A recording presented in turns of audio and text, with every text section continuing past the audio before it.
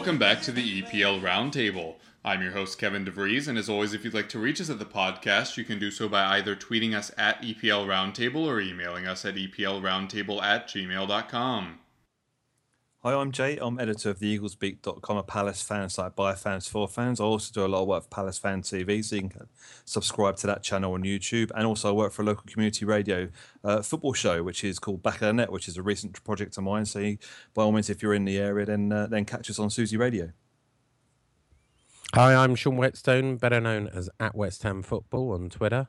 I'm a presenter on a West Ham podcast called More Than Just a Podcast, and I write for two West Ham blogs called West Ham Till I Die and Claret and Hugh. Hello, I'm Steve Boniface. I'm an Arsenal fan and the creator and curator, I guess, of findpubsport.com, where you can find live venues to watch sport and drink at the same time. Hurrah!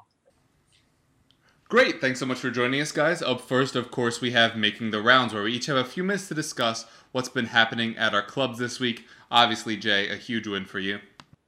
Yeah, well, it's the same old, isn't it? I mean, every time we face Liverpool at the moment, we seem to beat them. We seem to have their number since we've returned to the Premier League in our third season now. And another great win. I mean, we did it at home to Liverpool in a season where Liverpool were chasing the title, 3-0 down, and we came back to draw 3-3.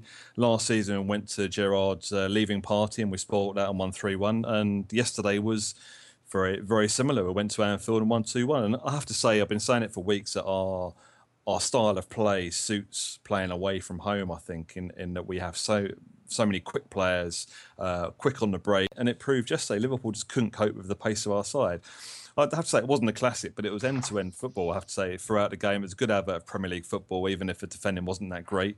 But Liverpool couldn't cope with Balassi, and Wilf Zaha was exceptional. He's got a real good vein of form going on at the moment, returning to the Wilf of old that we remember after his stint at United. And Kabay again pulling strings in the middle, Scott down at the back, just immense. And it's funny because I went on a Liverpool podcast last week, and one of the guys on the Liverpool fans was saying he's not worried about the Palace defence at all. Damien Delaney can't get in the Ireland squad. He's actually retired, but I won't argue that one. And also Scott Dan, if Liverpool were looking for a new centre-back, they would hope that they would get somebody better than Scott Dan. Kind of bit him on the backside a little bit yesterday because, Mignolet, you could say he was at fault for not parrying that ball, round the post, but he put it straight back at Dan. Dan, being a Merseyside man himself, gleefully put the header in the back of the net, and it was second goal, 2-1, and I don't think they had another chance after that. Liverpool couldn't, it kind of stunned them in a way. They came back after, Balassi scored a pretty good goal. Lucky how the ball got across to him in the first place, but he, worked the space well, finished really well into the back of the net. And he's not particularly known for his goal scoring, and playing him up front kind of probably, opposition players probably not sure why we're playing a player of his kind up front, but his pace and unpredictability just plays into our hands in a way, and the support he gets as well from the quick players is brilliant. So, exceptionally happy with the result. It's kind of waiting for a 4:00 kickoff on a Sunday, which it wasn't even a live game on TV, which is rather peculiar, but very happy. We've kind of, we had a bit of a bad spell. We lost to West Ham, lost to Leicester, and then we lost to City in the Cup, and you kind of think, how are we going to react to playing teams like United and Liverpool? Well, we come away with 4 points. Peculiar, the Premier League, isn't it, sometimes? But very happy. Yeah, and because of injuries, we've seen your back four change a lot throughout the season, despite picking up a few clean sheets of late. What is your best back four? Well, for me, I mean, I have to say on the podcast that Martin Kelly has had a lot of stick in the media today for not celebrating the 2 Palace goals. Now, this is a guy who came through the academy at Liverpool, left Liverpool because, if he was wanted at Liverpool, he would have stayed. And he's played more games for Palace, which is what was argued in one of the daily papers today. But, players do this. He's got a lot of respect for Liverpool. I don't have any qualms about him not celebrating those 2 goals. He celebrates any other game that goals are scored anyway. He didn't score personally, but it seems to be a big thing about him not celebrating for some reason. So, but for me, in answer to your question, the back four is the strongest back four is the one that played yesterday. Suarez, brilliant left back. He's really come, really come to form. Really quick down the wing, supports the winger in front of him, and he's acclimatised well to Premier League. Delaney and Dan centre backs. I think Delaney just edges Hangeland And our right back is Joel Ward, who was on the bench yesterday, coming back from injury. He had a knock in training during the week, so that's why he wasn't risked starting the game. But Kelly was a good deputy, and we've kind of missed those two first choice fullbacks in recent weeks, really. And the other thing is we've missed a striker, as it showed yesterday. We didn't start with a striker. Wickham was back on the bench. We can't trust. There doesn't seem to be any trust with Bamford starting the game at the moment. He's had a couple of starts in the League Cup. Didn't fill us with any confidence whatsoever, particularly against one of the lower league sides we've played. We won 4-1. He couldn't get a shot on target in that game. So he does make the bench most weeks. He came on and had a cameo of 20 minutes against Leicester, which he didn't do too badly. But it's very peculiar. I kind of wonder whether he's going to go back to Chelsea in January. But it's great to see Wickham back. Wickham came on in the second half with about 25 minutes to go. And even then he showed a bit of a difference because that formation we play is made for him to be the lone striker up front. So hopefully he can stay fit. Got 2 weeks now, until the next game, because of the international break. So hopefully that will do him good. All right, Sean, obviously result-wise, I don't think you'd be too upset about a 1-1 draw with Everton, but obviously the big story right now is the Payet injury. Yeah, well, before that, we drew against Lukaku. I won't say we drew against Everton, although Everton are a bit of a bony copy side. Goal from last week, though, for Lukaku. Lukaku always scores against us. Always. So it wasn't a surprise. In fact, I could almost say it was odds on. We just hoped we were going to score more goals on them. So, I would have taken a draw beforehand, if I'm honest with you. A bit of a bogey team for us. Again, it was another team that was going to another game that was going to define our season, and maybe it did define our season in the wrong way. First, a tremendous goal from Manuel Lanzini, our on loan Argentinian striker, playmaker, winger, whatever you want to call him, who we hope to buy at the end of the season for about £8 million. But the big story was obviously losing Dimitri Payet, who has obviously ruined a lot of fantasy league people's teams for after the international break as well. It's going to be immense, and the story is, he was pictured leaving the bowling ground with a protective boot on and crutches. He had a scan on Sunday, and he saw a specialist today. We're going to release it later on our blog on Claret and Hugh that he faces an operation on his ankle ligaments and he's out for 3 months.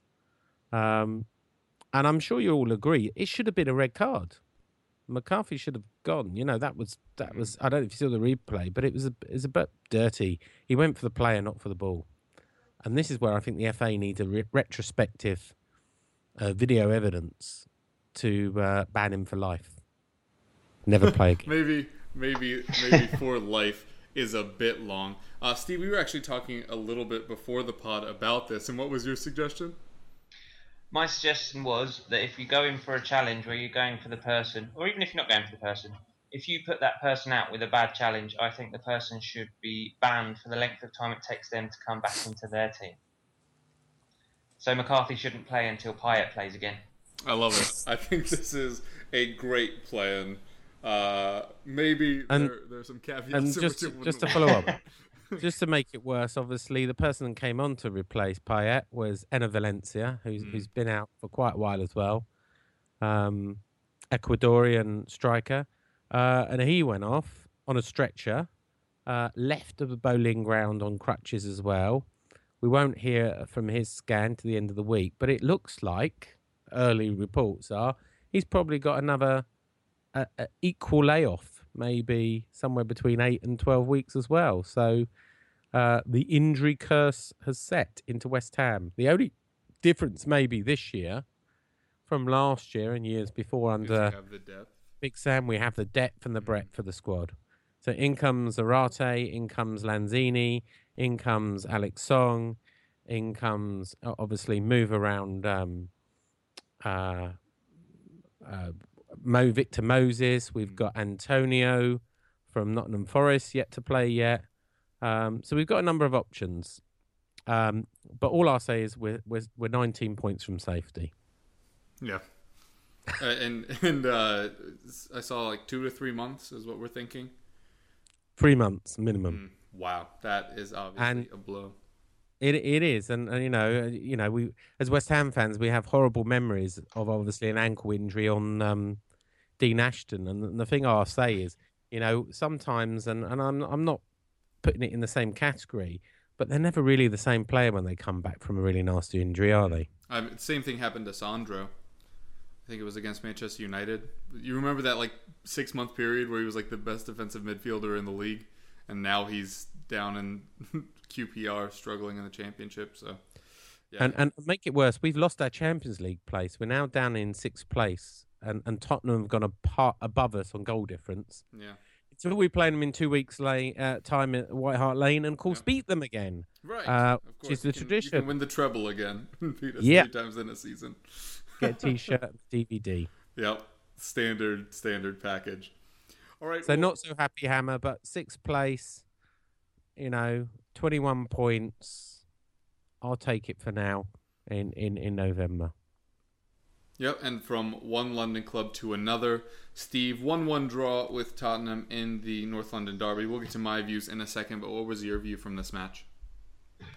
Well, it was the end of what's been quite a weird period of time to be an Arsenal fan, because obviously before the Swansea game last week, we lost Theo Walcott and Oxlade-Chamberlain in the loss to Sheffield Wednesday in the pointless competition that we don't like to talk about once we're out of it.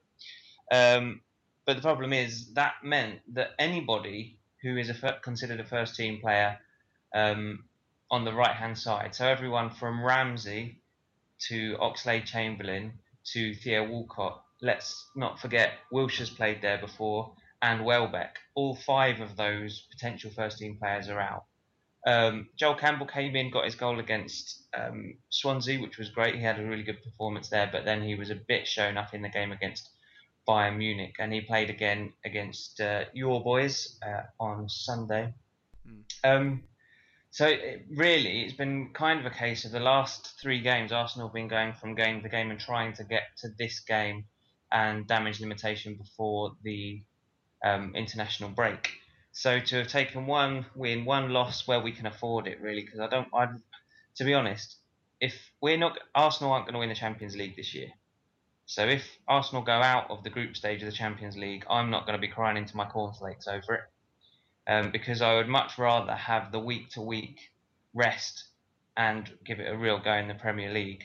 The result, it was a weird game. It was sort of a fair result in a way, because although Arsenal started well and then they ended well, but the whole middle chunk was dominated by Spurs. If you tot up the statistics and kind of the better chances of the game, overall they went to Arsenal. Spurs made a decent number. It was a good game. Spurs made a decent number of chances. Arsenal made a decent number of chances. Both teams could have won it. Both teams could have lost it. So I suppose in a way a draw is a relatively a good result for both. And now that we're at the international break, hopefully, I don't know about Walcott coming back. I think he's got a bit longer, but hopefully when we come back, we'll have a stronger team to come back from the international break with. And thank goodness for super striker Kieran Gibbs, lethal with his miskicked left foot.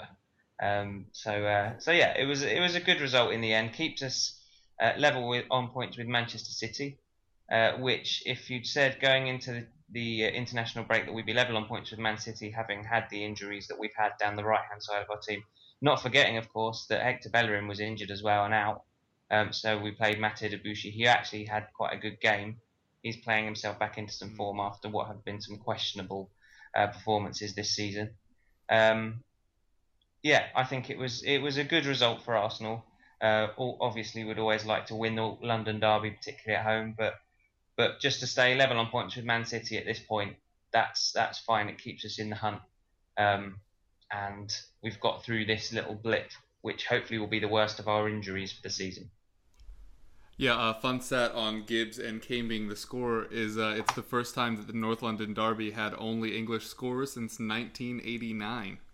So there is a bit of a stat for you. I would largely agree with most of what you said. I think a lot of Tottenham fans were freaking out and clamoring that we should have won the match. And yeah, we were the better team for an hour. But the problem with football is the matches take longer than that. Absolutely would agree with what you said, especially around the 60th, 65th minute. Play entirely switched to you, had many of the better chances. And mostly from set pieces, actually. And Giroud had 4 or 5 that he really should have put in. Probably 3 or 4 that definitely, a couple that were a little shadier. I'm sure he'll be beating himself up, as Hugo probably will, for that being the goal that he conceded. I think we would both agree that was not the best chance you had. And you wouldn't think that beating Hugo at the near post with a ball that hits him in the knee is going to be how you score. Just took a weird bounce off of him and into his own net. Like I said, Giroud had better chances than that. So not saying that a goal wasn't deserved. That was just a strange one, I think, to have happened. And you have to credit Özil because it was an amazing pass. Right fantastic. over Kyle Walker's head. I think that was probably part of it, as I doubt many people thought that was going to get through, and it was a pinpoint cross. Do you mind if I just jump in? You mentioned Ozil there. We'll probably I'll go on to it a little bit later with player watch. But man of the match was Dele Alli. I thought, on the face of it, he had a very good performance. Yeah. But I heard some stats today. The Ozil stats in terms of chances created was somewhere around 7 or 8, and Dele Alli was 1. Pass completion was 82% for Ozil, and Dele Alli was about 67% or something like that. So it just goes to show how the perception of a game and a player can change depending on how well the team do. Those aren't the strengths of Dele Alli, who naturally sits further back in the formation and is more of an incisive player than a passing one. I agree that Özil did have a very, very good match and has done so largely for the last 4 or 5 weeks. Yeah. And it does kind of make you question, where are all those people that were slating him for years? Oh, he's been crap since he moved to Real Madrid, as he currently leads the Premier League in both assists and chances created. Yeah, absolutely. Yeah, and he's not a very kind of loud player, if that makes sense. Like, he's not going to announce his presence off the pitch. But yeah, quietly having an incredible season, which is surprising for a player of that name recognition at a club the size of Arsenal. But yeah, he's been absolutely terrific. But yeah, I think a lot of fans will walk away from this one on the Tottenham side a little disappointed with the result, but very proud of the effort. Going into the match, everybody was freaking out about how Poch didn't rotate, and I addressed this on Thursday. We didn't have the chance to rotate because of injuries and suspensions. So I would love it if that rhetoric would die down. Heard it on a couple of major outlets. Oh, well, if he had, changed players on Thursday, they would have played the full match. No. It's not what happened at all. We rested who we could, and then they played. And I think Kyle Walker and Danny Rose both did very well for that hour to 70-minute period. Kyle Walker did get skinned a couple of times, but he was at large parts of that game facing both Özil and Sanchez. So not going to complain about that too much. 7 players in all played in 3 matches in 6 days for us, which is obviously more than you would want, but we got 7 points out of those matches, and now they get to have a nice 2-week break for their efforts. Actually, not really at all now that I think about it, because I think all of them are internationals. All right, now they get 2 weeks to spend with their friends at home. Anyway, you get the point. They played a lot. And now they don't have to play for us over this period, so hopefully they can get the rest they need. But we're a very young squad, and I know some people are a little frustrated with modern football. Oh, you can't play 3 matches. But then when you do it, then you come up with excuses like a certain big German at a certain London club. But that's fine. Maybe some people are tired or hurt. Whatever. That's going to be my dig. But anyway, Harry Kane obviously scored, and it was an excellent finish from him. And an excellent ball in from Danny Rose. I don't know how many people noticed, but Kane's first touch was the strike. He didn't even need to take it in control first. So both credits to Danny Rose and Kane for the finish. His 6th goal of the season, and looks to have refound his scoring touch. And after his horrible start when he was a one-season wonder and the worst striker in the Premier League, now sits tied for 3rd most goals in the league. So that can die down also. And in case anybody forgets how quickly Kane has ascended through the ranks of kind of the, well, I'm not going to say elite. I hate that word so much. But Harry Kane has grown so quickly that this was his first match at the Emirates. He wasn't even in the side last year. In fact, last season at this point, he had just had 1 goal, and he hadn't made his first Premier League start yet. So I know a lot of people got on him early this season for not being the player he was last season. But to this point in the season, he wasn't even a player for us last season. So let's give him a break. 6 goals. Obviously doing very well. I think it's 4 and 4 in all competitions, if memory serves. So obviously he's been performing quite well. I still think he probably scores somewhere in the teens more than in the 20s, like probably 15 to 18, somewhere in there, if I had to guess. But just having him back and confident again is obviously a great thing for us. You mentioned Dele Alli, won man of the match in his first ever North London derby at 19 years old. What am I doing with my life? Certainly not that. And on a bit of a sad note, I would like to bring people's memory back to the North London derby that happened in the Capital One Cup. And people were tweeting at me about how angry I should be that Arsenal fans were tearing down some of the facade and some of the boards at White Hart Lane. All Arsenal fans are assholes, but we all hate them. And I pointed out on this show that it's a subset of humans. There are some jerks. There are some nice people. That's just how it breaks down. And I got flack from Tottenham fans for not being harsh enough. And now we find ourselves in the opposite position. I'm sure some people saw the photos floating around. Tottenham fans trashed the away bathroom. And I would like to once again call upon that spirit of there are jerks and good people in every crowd. And so am I pleased that that happened? Absolutely not. But is it every Tottenham fan's fault? Obviously not. Anyway, that's my take on it. And hopefully I get less hate mail this time.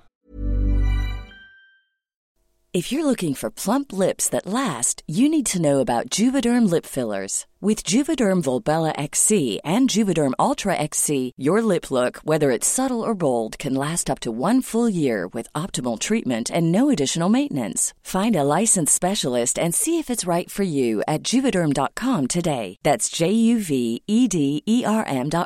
Add fullness to lips in adults over 21 with Juvederm Volbella XC or Juvederm Ultra XC. Do not use if you have severe allergies or a history of severe allergic reactions, or if you're allergic to lidocaine or the proteins used in Juvederm. Tell your doctor if you have a history of scarring or taking medicines that decrease the body's immune response or that can prolong bleeding. Common side effects include injection site redness, swelling, pain, tenderness, firmness, lumps, bumps, bruising, discoloration, or itching. As with all fillers, there's a rare risk of unintentional injection into a blood vessel, which can cause vision abnormalities, blindness, stroke, temporary scabs, or scarring. For full, important safety information, visit Juvederm.com.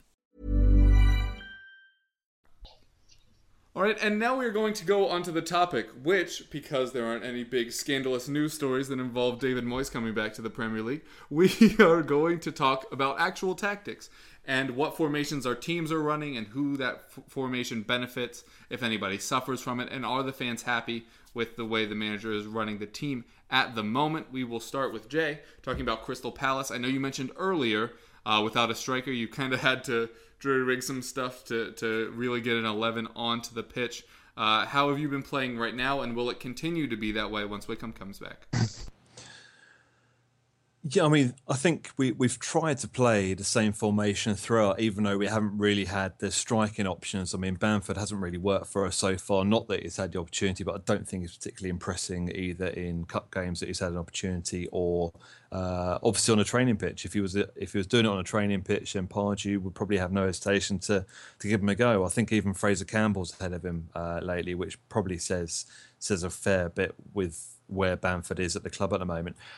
Wickham is the main guy. We spent a lot of money on him in the summer. He's played 4 games for us so far, came on a sub yesterday. Unfortunately, he got an injury just after we sold Glenn Murray to Bournemouth. And, the fact was a lot of fans say, why did we send Glenn Murray? Glenn Murray wanted to go. At his age, and we sold him to Bournemouth for that money, he was going to get more opportunities at Bournemouth because if Gale and Wickham are fit, Murray is probably the third choice at Palace, but we've continued to play that one up front formation, and Gale particularly struggled with that against West Ham. He seemed a bit lost that day for some reason. He seemed to struggle with what his positioning really was. And he's not a lone striker. Personally, I think Dwight Gale is a better player when he's playing with a striker next to him, so a bigger striker. So, perhaps 10 years ago, if he'd have been around, he would be whipping the top division, scoring goals left, right, and centre. He's just probably in the wrong era, if that makes kind of sense, because not many teams play two up front these days. I mean, back in the days when we had Wright and Bright playing up front, in the Ian Wright position, he would have scored goals like Ian Wright did. But to be fair, he came back after his suspension, after being sent off, and played his best game in the lone striker role against United. Really did well. He's obviously worked on, his heading ability and getting off the ground. I mean, he even beat Fellaini to a header in that game a couple of times, which says an awful lot when a guy's towering above him and he still beats him to a header. Obviously, he's got his hair on top of his head as well, Fellaini, to get past. But that said a lot for for being sent off and then working hard to get back in the side. Admittedly, we have players injured, but for me, Wickham is the main man. He will excel in this formation, and he did show that before he got injured. Chelsea away, he was a focal point, and a lot of players said, the players that were, skillful players that ran the wings, played well, particularly Blassie and Sacco, who scored in that game against Chelsea. They were getting the plaudits above Wickham, but Wickham just did a perfect job up front. He held the ball up, he created the space, and that's what we've missed, somebody to hold the ball up. So while I say, we lost a couple of games and then we got results against United and Liverpool, we've done this without that main man up front. So it'd be interesting to see how we do when he comes back. I mean, we've got a couple of favourable fixtures. I mean, on paper, really, some of the games we've kind of lost in the past have been ones, exactly that, teams we should perhaps be beating. So, we faced Sunderland at home and Newcastle at home in our next two games. So that'll be very telling as to hopefully Wickham can start either, both, or one of those and really see what he can do for us in that position. But we're continuing to play that role. I mean, yesterday we continued to play it as well. I think Sacco was pushed a little bit further up front, kind of supporting Blassie a bit more, because Balassi's so quick when he gets the ball. If he gets the ball and runs with it, unlike somebody like Wickham, who's not particularly quick, he will hold up the ball. If Balasie gets it, there's not much chance of the rest of the team probably catching up with him when he's that lone striker. So we've continued to play it. We've continued to put players in that role. We've done relatively well. We've been unlucky to lose a couple of games, I think. I think particularly against West Ham, the sending off perhaps killed the game, really. I mean, it was a great first half up until that point. Both teams attacking each other. West Ham probably had a little bit of the edge, but it's great to see, the attacking side of West Ham against us as well. And the second half was just, it kind of spoilt the game in a way. Through Gale's own fault, two silly tackles, but we continue to play a similar formation. There are small adjustments during the game, so when those three fast players, Punch and Blassie and Zaha, kind of behind that front man, they can push forward, and at the same time they can get back as well. So it's a formation that really works for the players we have at the club at the moment. So it's just unfortunate we've had the injuries we had. Yeah, Sean, what have West Ham been running, and will that be affected now by the absence of Payet? Well, if Bilic likes to play, he likes to play a passing type of football, and we saw that in Turkey and in Russia before. And I dare I say, it's an old cliche, but, we've got the old West Ham way back. Even though Sam Allardyce doesn't know what it was and Sir Alex Ferguson doesn't know what it is. But I think most people do. And it's a joy to watch. Last season, it was a bit of a chore to watch West Ham. And I enjoy most games, although I didn't enjoy the one against Everton. I don't know, we lost a bit of creativity. But, sometimes people stop us playing the game we want to play. And we've been really successful in counter attacking football, even at home, by the way, not just away from home. But Bilic likes to play the 4-2-3-1 system. So you've obviously got your two centre, but you've got four at the back, two centre backs. Our main two centre backs are Winston Reid and Ogbonna. Obviously, Ogbonna's injured at the moment, so we've got James Tompkins in.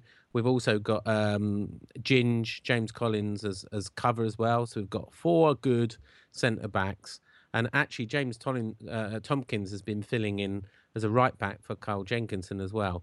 Then you've got your two full backs, Carl Jenkinson from Arsenal, Aaron Cresswell, formerly from Ipswich. They are really good at whipping down. He wants attacking fullbacks that can whip down and cross that ball in. And you're probably aware Jenkinson's got 2 goals in recent 4 games.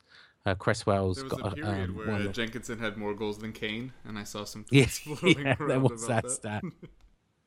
So just in front of the back four, he likes a couple of defensive midfielders. Coyote has been a brilliant player. I mean, he's scored 4 goals and was scoring goals for a defensive midfielder, not bad. And of course, the skipper, local lad, Mark Noble as well.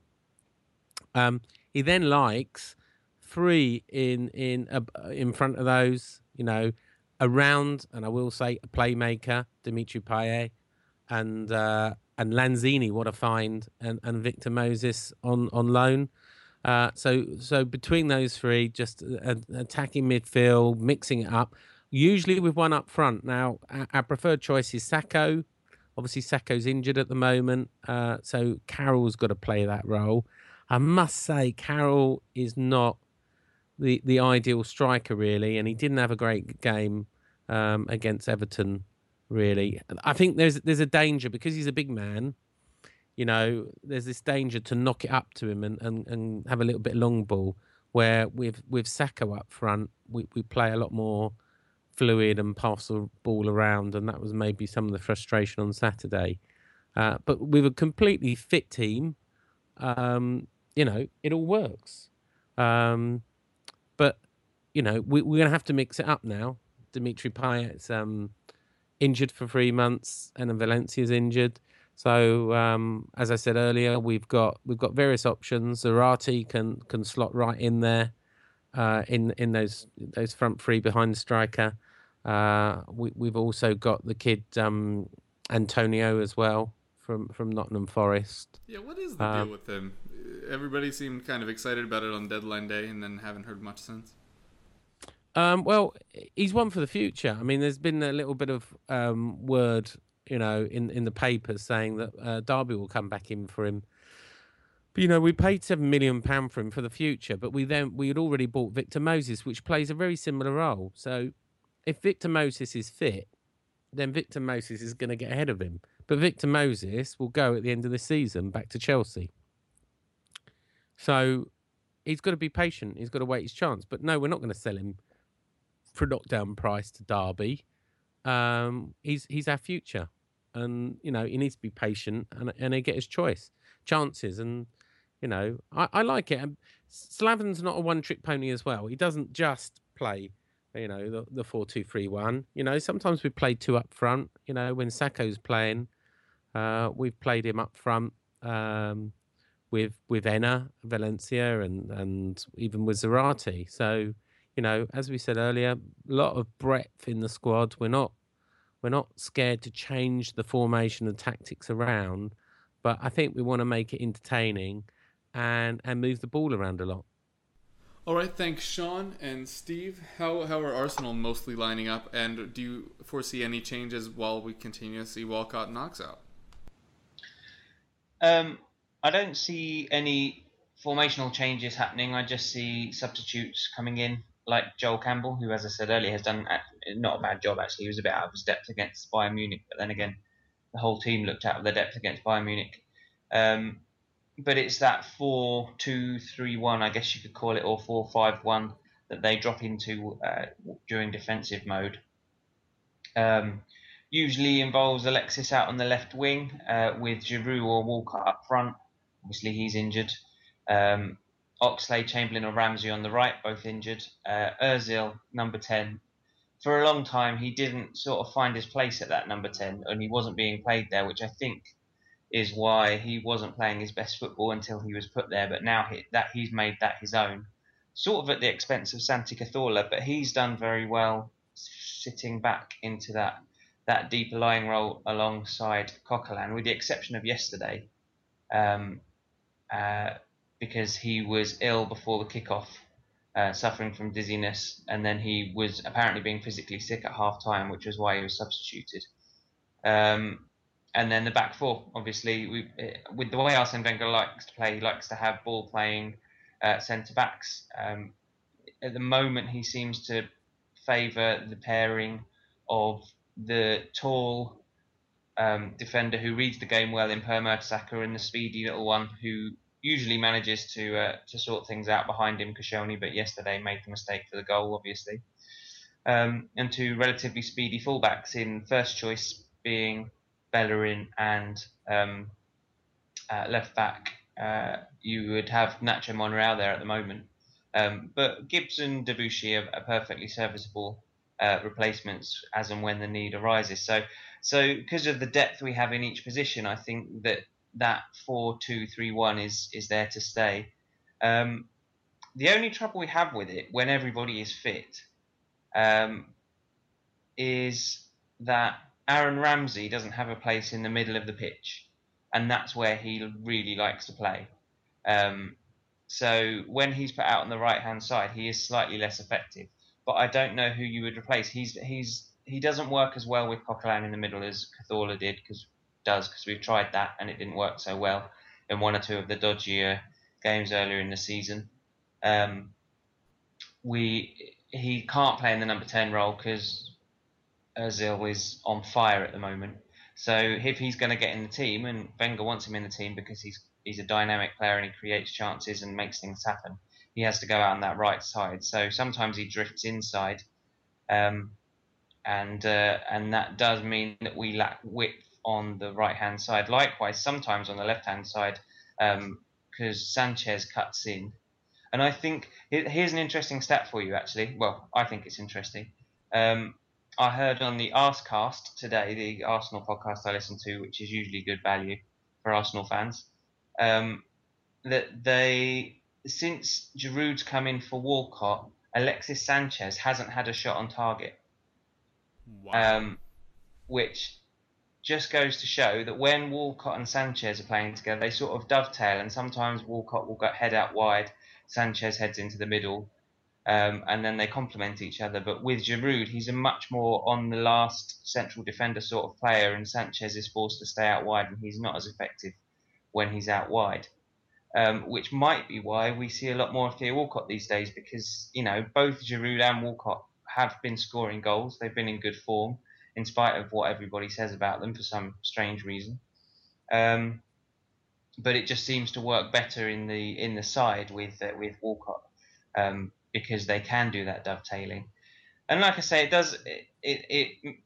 Ramsey suffers the most. Some people say that Cazorla doesn't play as well as he could if he was in the number 10 role. But the thing is, I don't see him displacing Ozil there. And he's a good player actually to have as a pivot in that deep lying midfield, because you've got the enforcer there in Coquelin, who's still playing really well, showing that he wasn't just a flash in the pan last season. But then when in transition, there you go. How's that for a trendy word? When the game's in transition at the moment, Cazorla seems to be there to move the ball out of defence and into attack, and he's very good at picking that sort of pass. That is when he's not, throwing up in the changing room. So particularly against, and it was funny actually, against sides like Spurs, who are going to press high, I think that's probably why Wenger played him, in spite of him not feeling 100%, because he knew that Spurs were going to press high, and a player like Santi Cazorla, who can work the ball well in small spaces, is a better person to have against high pressure teams, because they can find the space and create that outlet. But obviously, it sort of backfired because he wasn't at 100%, and Arsenal saw an improvement after Flamini came on, as it happened. So yeah, I think it's for Arsenal, for the way that Arsene Wenger plays. He does like that formation. He used to really like the 4-4-2. He used to say that was mathematically the best way for everybody to cover every part of the pitch. But I think these days, if you play 4-4-2 against the majority of people who are playing the 4-5-1 with the two deep lying midfielders, I think you get overrun in midfield. So I think his hand's been sort of forced, and he's adapted with it. Yeah, a lot of talk of 4-2-3-1 here, as expected. Probably the most popular formation in the Premier League at the moment. It's the only thing Pochettino knows how to do. No plan B, blah, blah, blah, blah, blah. But, and Seifu and I were actually talking about this a little bit earlier, it might actually secretly be a 4-3-3 at the moment, which is interesting. It does seem that, standard back four, nothing fancy there. But it really, in-game, feels like Dyer is the only one staying back, with Dele Alli and Moussa Dembele both sitting in front of him and taking turns attacking, with Eriksen on the left, Lamela on the right, and Kane, of course, at the tip of the spear, which is really interesting. And we didn't start the season this way for sure. I think we started the season with Bentaleb next to Dyer, and then it was Mason next to Dyer, and now it's Ali next to Dyer or just in front of him. But obviously, Bentaleb is also more defensively minded. Mason is more of a passer, and so he tends to sit back a little bit more than charging forward. But we talked a little bit earlier about how incisive, not the passing, but the actual running of Dele Alli can be through defenses. And so, yeah, he likes to get forward a lot more, and it seems like he is doing that because he knows that Dyer is just sitting back and constantly doing the defensive duties, much to fantasy players' chagrin, after Dyer had a few ventures forward earlier in the season. But it's pretty exciting, I think, just from the perspective of like how I intro this. We've heard for so long that Pochettino doesn't have a plan B, and he's tactically inflexible, and it was really one of the few knocks on what many people consider to be one of the better young managers in the league. So kind of seeing this, I think, is good. Now, I did have somebody that said, do you think that we're doing it on purpose? And I cannot attest to that. It's entirely possible we're telling Ali to stay back, and he's like, I'm 19, and I'm just going to run past everyone, and then it kind of works, so we're just fine with it. But regardless, it is nice to know that if we have a different set of players or a different formation, that we can kind of get different results. I know a lot of the issues with Capu back when he was at the club was when he was pairing with Dembele, neither of them knew when the other one was going to stay back. There was that lack of communication. And I think I talked on Thursday about Dyer, who commented on how well he and Ali get along both on and off the pitch. They don't have to communicate a lot on the pitch. They just kind of instinctively know where the other one's going to be. Ali coming out and talking about how Eric Dyer is a big brother figure and a veteran presence, which is hilarious when it's only his second year and he's 22 and it's Ali's first season at 19. So didn't ever think I'd hear a 22-year-old called a veteran in the squad, but that's kind of the situation at Tottenham, obviously a very young side. So yes, benefits Dele Alli greatly, allowing him to constantly get forward. The player I think is hampered by a little bit, and no, this is not a slight on Debuchy, who I think did have a decent game yesterday, but Eriksen is not as effective when he's over on the left. And we saw it again at the weekend. Whether it was more Debuchy being very good or Eriksen being mediocre, who knows. But he does not perform as well over there. It, quote-unquote, works, and obviously you see the results since we've started doing it. Still haven't lost since match week 1. So obviously it's still, quote-unquote, working, but it only really works in match when Danny Rose is able to overlap and really allow Eriksen to tuck in behind Kane and do his creative thing that he does so well. Is that sustainable? I don't think so. I think we do need to get Eriksen back into the middle of the formation, but having three of the midfielders further back, Dembele, Ali, and Dyer, has allowed, I think, a little bit of this blossoming that we're seeing from Lamela, who previously would dribble into trouble because Eriksen and his defender would be there, and now Lamela's bringing his defender into that area, and now he has to beat like 3 people, or at least create space amidst 3 people. So I think it hurts Eriksen a little bit having to constantly shunt out wide to the left, but does help Lamela.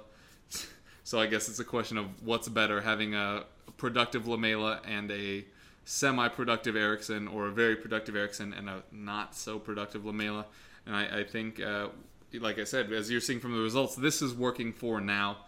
What will we do going forward? Again, not sure. Heung-min Son will have to play for Lamela against West Ham, because Lamela will miss through yellow card accumulation on 5.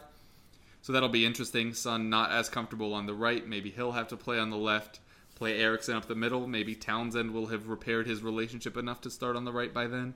I think Chadley is still set to miss out. So that will be interesting. But yeah, so in case any of your friends are talking about how Pochettino is tactically rigid and can't play anything other than a 4-2-3-1, I posit that we are actually playing a 4-3-3 and are having great success in doing so.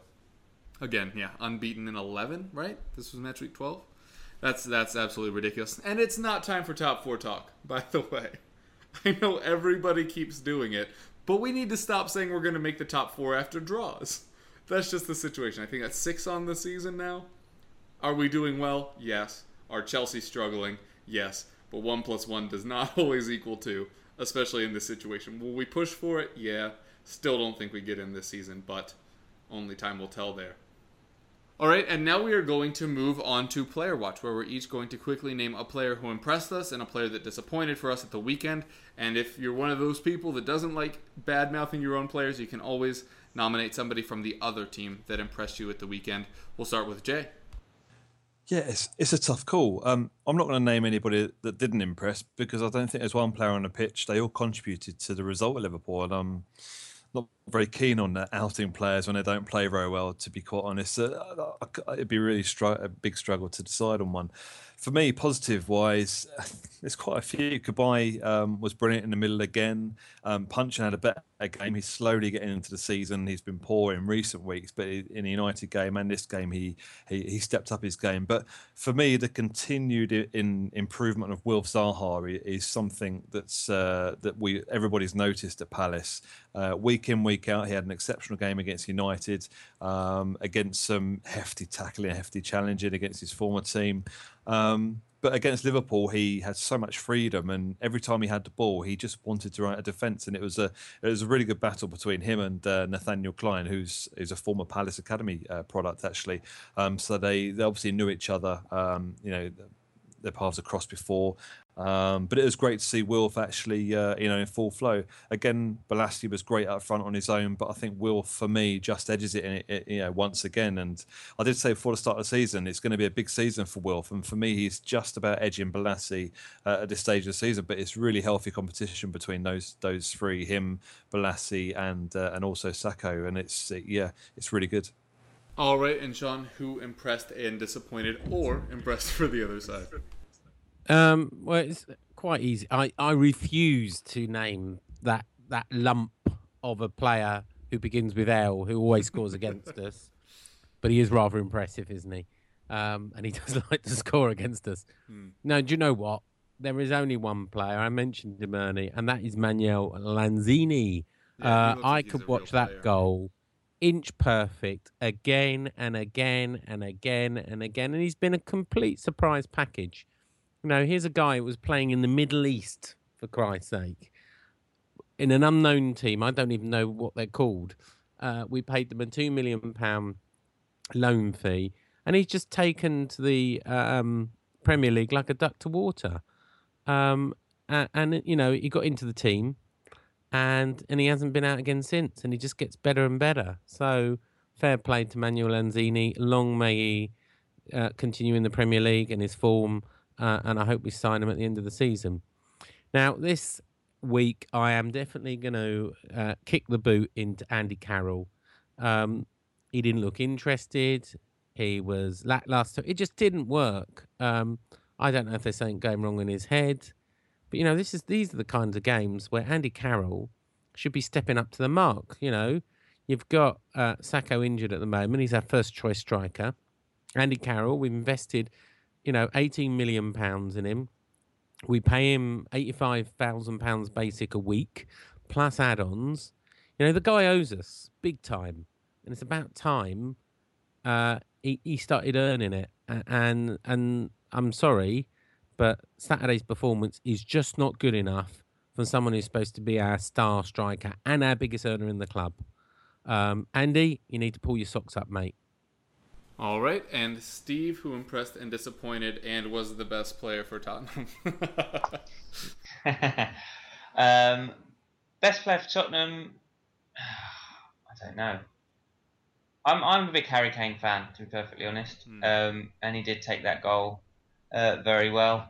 I wasn't one of the people who thought he was going to have a duff season and be a one-season wonder. He just was... I think I've said on this podcast before, he's too good and he knows where to stand, and it was just a case of getting his confidence back, and he did play well. And in spite of what I said earlier, I wasn't trying to say that Dele Alli didn't play well. I was just saying it was interesting that the perspective was that Ali played well and the whole Arsenal team didn't play so well. Which kind of feeds into most impressive player has to be Ozil for that ball and the number of chances he did make and the number of passes he did a number of times, not only attacking, but he did.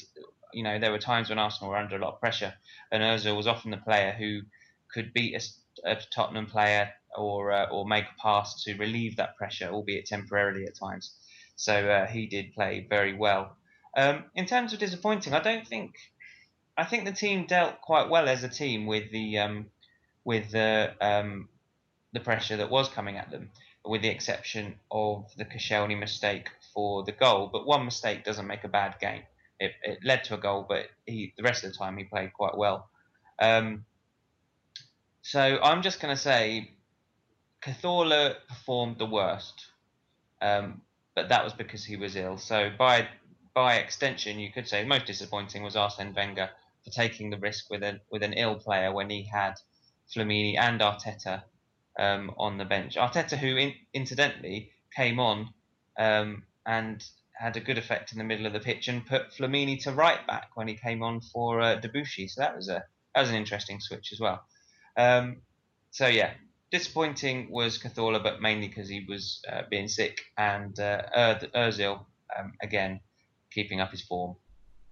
Yeah, and if I was hard-pressed to name an Arsenal player that did well, which I suppose I have to because I made you, it's going to sound a little redundant, but obviously Ozil, I think, had a great match.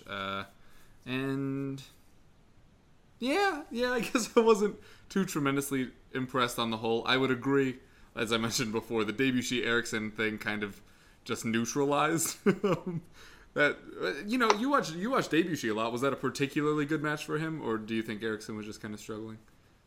Well, but of late, that was a very good performance from Debuchy because he was so unlucky last year. First of all, to get his ankle injury early on, and he was out for 3 months, and then soon after he came back, he got shoved into an advertising hoarding for no reason by Arnautovic, and then he was out and lost his place to Bellerin, who has been incredible, to be fair. But I think because of that, he was suffering from something of a confidence dip.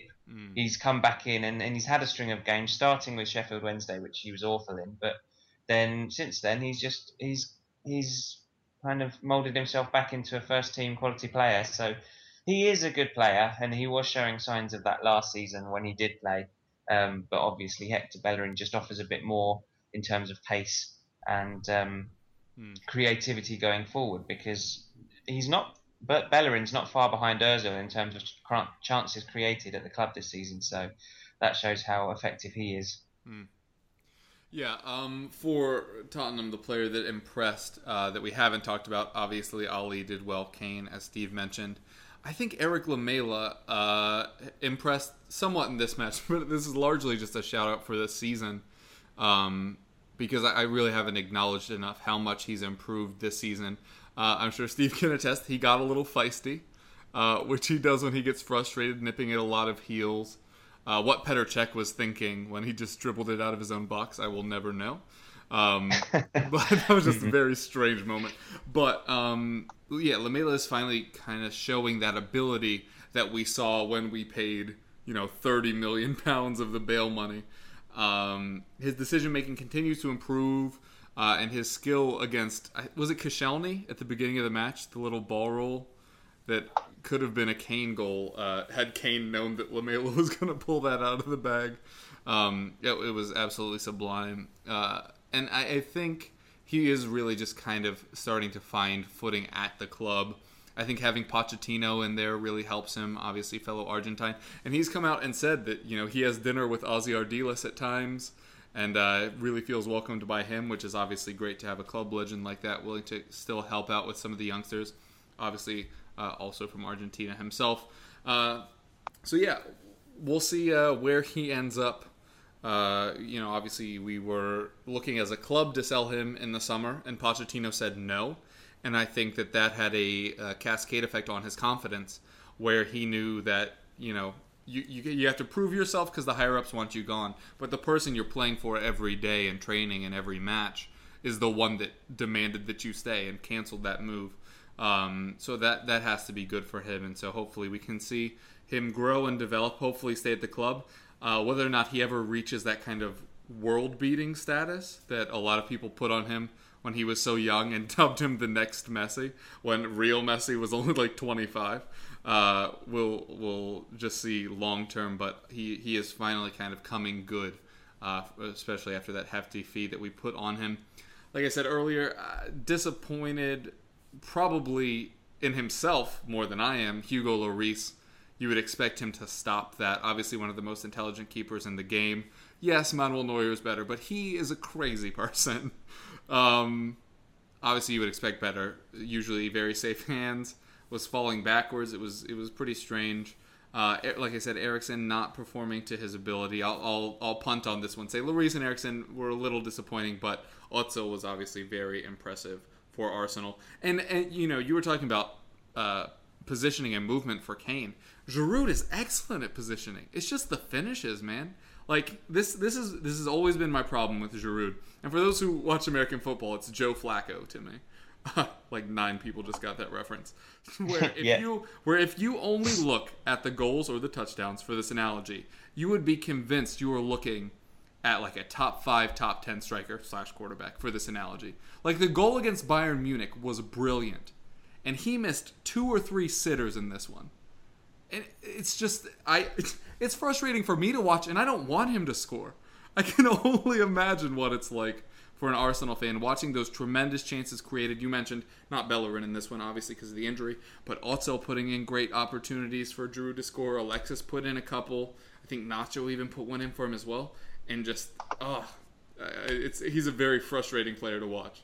So, anyway. If it could finish instinctively in the way that Walcott does, they're kind of opposites in that sense. If Giroud has time to think about it, he's got a very nice touch, and he does a good job of it. But those flash finishes tend to miss, and they unless miss it's high. Yeah. Whereas Walcott's the other way around. If Walcott runs onto a ball and just has to hit it, then the ball will more or less go on target. Whereas if you give him time to think about it, it's almost like he outthinks himself. Yeah. Well, anyway, good luck with that. Or not, I guess. Technically, I don't want you to figure it out, but you know how those things go. All right, well, we are out of time. So if you guys have any projects you want to plug or want to tell people where to reach you, now would be a good time. Yeah, thanks for listening. Thanks for having me on the podcast again. I'm Jay. I'm editor of theeaglesbeat.com, Palace fan site. You can catch us on Twitter at the Eagles Beak. I also do a lot of work for Palace Fan TV, so you can catch them at Palace Fan TV and subscribe to their YouTube channel. And my latest project, I'm working with a community radio station, a show called Back of the Net Football Show. It's on Susie Radio, which is in the Red Hill, Reigate and Merstham area, but you can get it online as well. So feel free to tune in every Thursday at 7. Hi, thanks for listening. I'm Sean Whetstone. You can find me on Twitter at West Ham Football. I'm going to actually take a moment to plug a non-West Ham website. A good friend of mine is running a new Arsenal website called the Arsenal ArsenalNewsService.com. So, Steve, if you want to check it out, it's a new one. It's what we've done with ClarenHugh.info, which is a West Ham news service. It's the same format. A seasoned journalist is behind it, and it's called ArsenalNewsService.com. And yeah, for all your Arsenal news. But as normal, getting back to normal services resumed. West Ham, if you like West Ham, then we've got a podcast called More Than Just a Podcast, as in Bobby Moore, Moore. And we're sending out our normal stuff on Clarence Hugh, which is a West Ham news service, and on a blog, westhamtillidie.com, and I think that's enough for me plugging in one podcast. Cheers, guys. Yeah, thanks very much for listening. ArsenalNews.com, visit that. Quick second plug for Arsenal News Sean. Service. Oh, sorry, Arsenal News Service. I shall check that out. Also, I should say that I went more in depth tactically than I usually do in this because I knew what we were going to be talking about.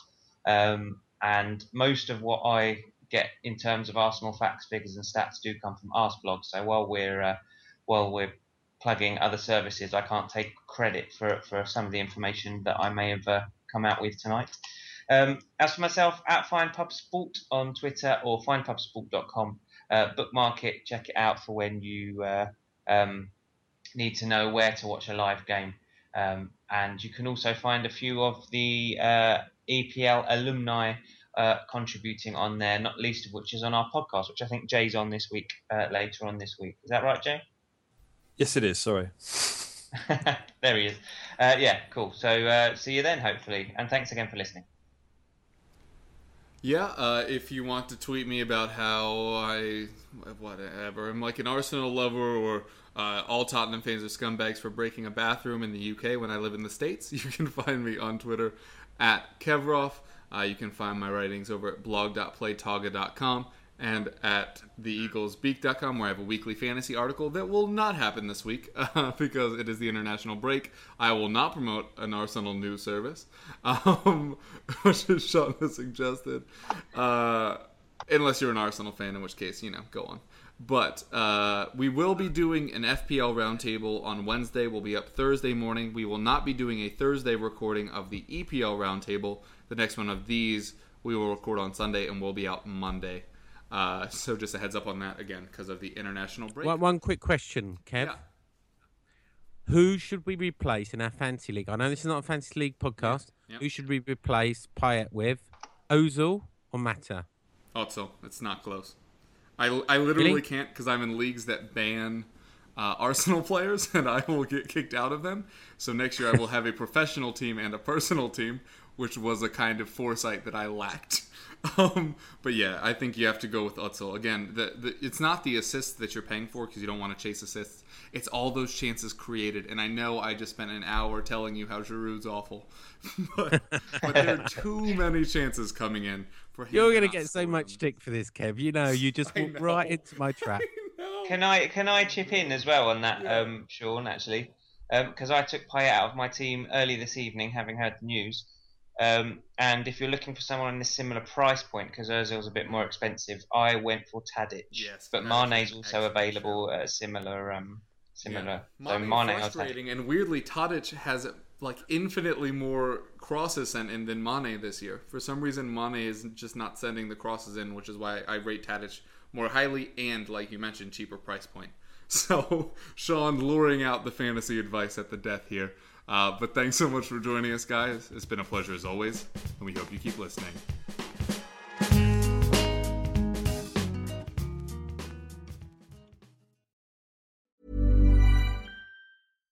Every fan knows the right player in the right position can be a game changer.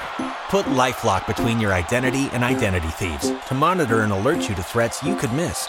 Plus, with a U.S.-based restoration specialist on your team, you won't have to face drained accounts, fraudulent loans, or other losses from identity theft alone.